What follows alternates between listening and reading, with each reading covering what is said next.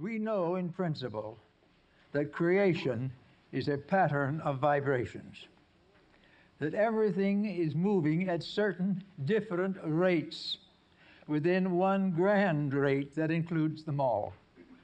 This is true of solar systems, and it is also true of kindergartens in a school. It is part of life of everything that it grows step by step through an octave of vibrations. Now, in government, for example, all the different forms of government are subdivisions within the principle of government. The principle is the master vibration.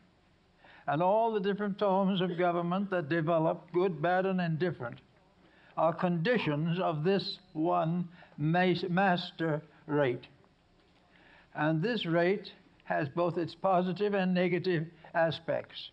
The positive negative aspects of vibration in political or authoritative arts and sciences rests in the ability of various objects or beings to move through these patterns of vibratory rate and change their functions to meet these patterns.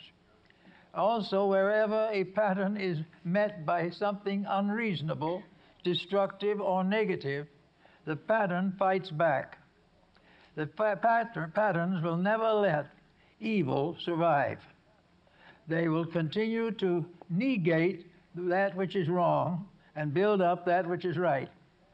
Now, most of the patterns with which we are concerned have been functioning for hundreds of thousands, perhaps hundreds of millions of years. And they represent practically every phase of life. And they are constantly mutated and changed by the conditions of society.